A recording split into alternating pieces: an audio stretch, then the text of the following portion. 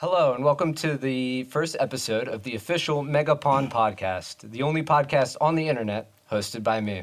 Today we're here with Vinny Padalino, an entrepreneur, investor, natural-born hustler, and of course, my father. Hello, everyone. Thanks for being here. All right, so to get things started, this is a business podcast. You and I are about to start a new business venture of our own. As my mentor and professional role model, I wanted to have you on to talk about your background in business and your different avenues of success. You're kind of like a serial entrepreneur of sorts. So let's just get right into it. Sure. How many different businesses or companies have you started in your lifetime? I've started about 7 companies. 7, that's a lot. What was the first one? What was the first business that you opened yourself? My first business was a pizza shop, restaurant. Yeah? In Trenton, New Jersey. Okay. Yeah. What made you want to get into that?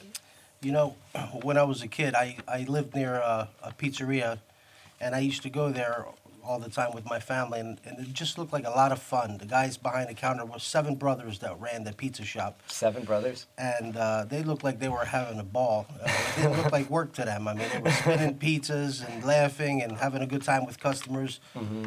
So I always had that in the back of my mind, and I said, you know what, that's not a bad idea. So it looked like a fun business, and I just jumped right in and opened the pizza shop. So when did you open the pizza place? It was about 1997. Do you know how old you were?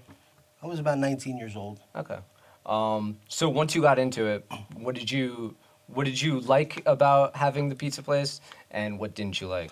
Well, it was a lot of fun. I enjoyed being, with the customers, and I enjoyed making the food and making pizzas and everything. Mm-hmm. What I didn't like was the 7 days a week, open to close, trying to keep the food consistent. So when you're not there and you leave a manager in place, sometimes, sometimes the food is not consistent, which is very important when you're dealing with the food business. Of course.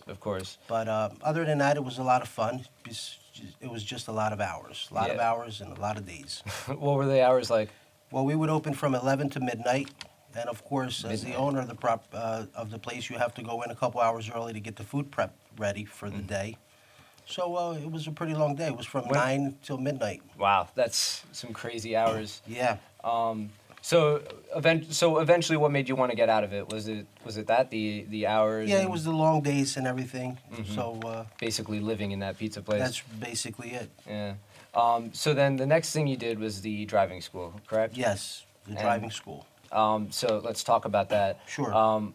What gave you the idea to start a driving school? Well, I had a friend that used to work for a driving school, and he would come in my pizza shop, actually, with students that he would be training to drive.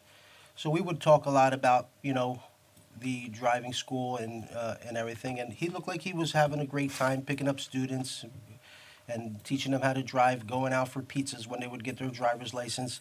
So I decided to get into the driving school business, and that was also a lot of fun. Yeah. What did you like about it?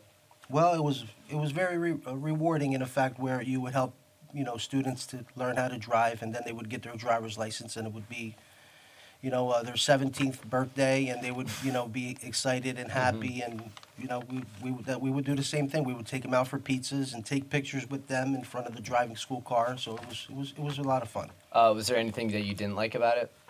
What I didn't like about the driving school? No, I actually enjoyed the business very much. Okay.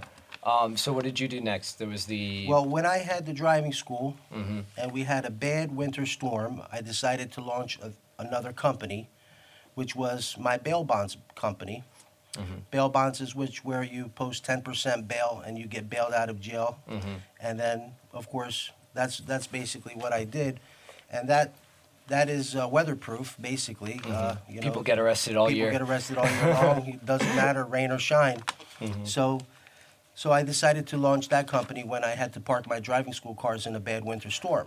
Mm-hmm. So I was running the driving school and the bail bonds company At the same time? simultaneously at the same time. Mm-hmm. And that was both. They were both very fun, Mm-hmm. and I enjoyed the bail bonds business also. Yeah. So in bail bonds, obviously when someone skips bail, you have to go after them. You have to That's go right. bring them So basically, that's what we would do. We would go out at night and look for the defendants that wouldn't show up for court. Mhm. So our job as bounty hunters is to come back out and look for you, bring you back to the judge. So at nighttime, we would go out and look for the skips and basically, arrest them, surrender them to the judge, or reincarcerate them. Do you have any interesting stories about your time when you were bounty hunting? Bounty hunting, yeah. Well, I have Cowboy. Cowboy is one that sticks in the back of my head. There was a guy. His name was actually Cowboy. That was his street name, and we were trying to get this guy for the longest time. We could not catch him. He was fast and slick. Mm-hmm. So we finally caught up to where he was living. He was living on the third floor apartment. He saw us outside, bounty hunters surrounding his apartment. He would look out the window, and he basically would just make funny faces and smile at us and laugh at us and joke at us, and he wouldn't surrender. So we were out there for hours and hours waiting for this guy to While he was just surrender, making faces in the and window. he was just looking out the window and laughing at us and just making all kinds of faces at us. Mm-hmm. So we finally, after all night of sitting out there, we finally figured out that he fell asleep. So we climbed the fire escape, climbed through his window Of a third-story and apartment? basically put cuffs on him while he was while he was sleeping. And that was the only way we were able to catch this Cowboy. So he really sticks in my mind. That was a funny one. That was pretty good. So obviously that was a little bit more exciting than the pizza place and a lot more flexible. Yeah. Was there anything that you didn't like about that kind of made you want to decide to move on to better things? No, I enjoyed the bail bonds business. I mean, some of the laws changed, which made it a little bit harder for that type of business, but I really enjoyed that business. It could be a little dangerous when you're out there looking for, the Criminals. defendants. Yeah. But yeah, it was a fun business. I had a good time with that, and it was a very successful business too. Yeah. Okay. Now on to your current profession. My current profession, real estate investment, is what I love. It's been very good to me. I had to, matter of fact, sell my driving school and the bail bonds company because I got so busy with the real estate. Because when I got into real estate, and like I did with many of my companies that I've opened, I've obsessed over it. So I've accumulated a lot of real estate because I eat, sleep, and drink it. And I've accumulated over 250 properties. I enjoy it. And it's a lot of fun. So that's what I do now. So what gave you basically, how did you get into real estate? Well, I always loved real estate. When I was a little boy, my father owned a few real estate buildings. And I would go out with him to collect rents and to deal with contractors of repairing properties and maintenance and everything. And I would watch my father collect these rents, and I would sit in the car with him, and as he would be driving, I would be counting his rents and playing with all the cash that he'd give me in my hands. And I always had in the back of my mind that one day I'm going to just drive around and I'm going to collect rent checks every day. So that's where it started. But when you were, how old would you say you were? I was about 11 years old. I even created my own property management business card when I was 11 years old. Didn't even have a phone number to put on the business card. But that's just what I enjoyed doing. So what are some things that you could maybe live without in real estate investment? In real estate investment, when you own rental properties, I'd probably like to live without the bad tenants and the increasing laws that change for the tax code and the property taxes that are always increasing. But so those are the few things. Yeah, but for the most part, I enjoy it. I'm sure you can get some pretty bad tenants from time to time. Oh yeah. So you are one of my role models and my mentors. Like in the business sense, also in life. But have you had any role models or mentors in terms of business, in terms of, as an entrepreneur, anyone you looked up to? It's funny that you say that because my dad was my role model and mentor my whole life. He was a businessman, and I watched everything he did, and I picked up a lot of what I know from my dad also. What are some struggles you've gone through in your life as a serial entrepreneur?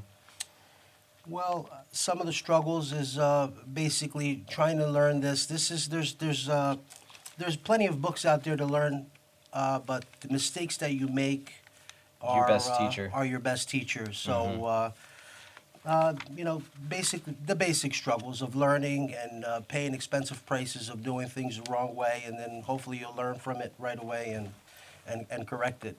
So, yeah, that's basically. So what advice would you give someone who's hoping to be a successful businessman and entrepreneur as yourself? The best advice is to show up and show up every day. And whatever you're looking to be successful in, you need to be obsessed about it. You need to eat, sleep, and drink it until you learn it and you become an expert at it. Read about the information, stay on top of changing trends, and just show up.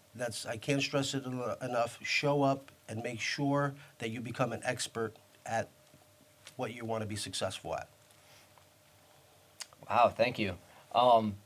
So yeah, that's really good advice. Thank you so much for joining us on the podcast today. My pleasure. And thank you to all those listening at home. Tune in next month for our next episode when we'll have the man himself, Mark Cuban, on to talk even more to us about entrepreneurship. Now, that was a joke, but thank you so much for joining us. You can reach us on Facebook at the Mega Pawn page, and you can read our blog at megapawnshop.blogspot.com. That's megapawnshop.blogspot.com. Thanks again. Goodbye.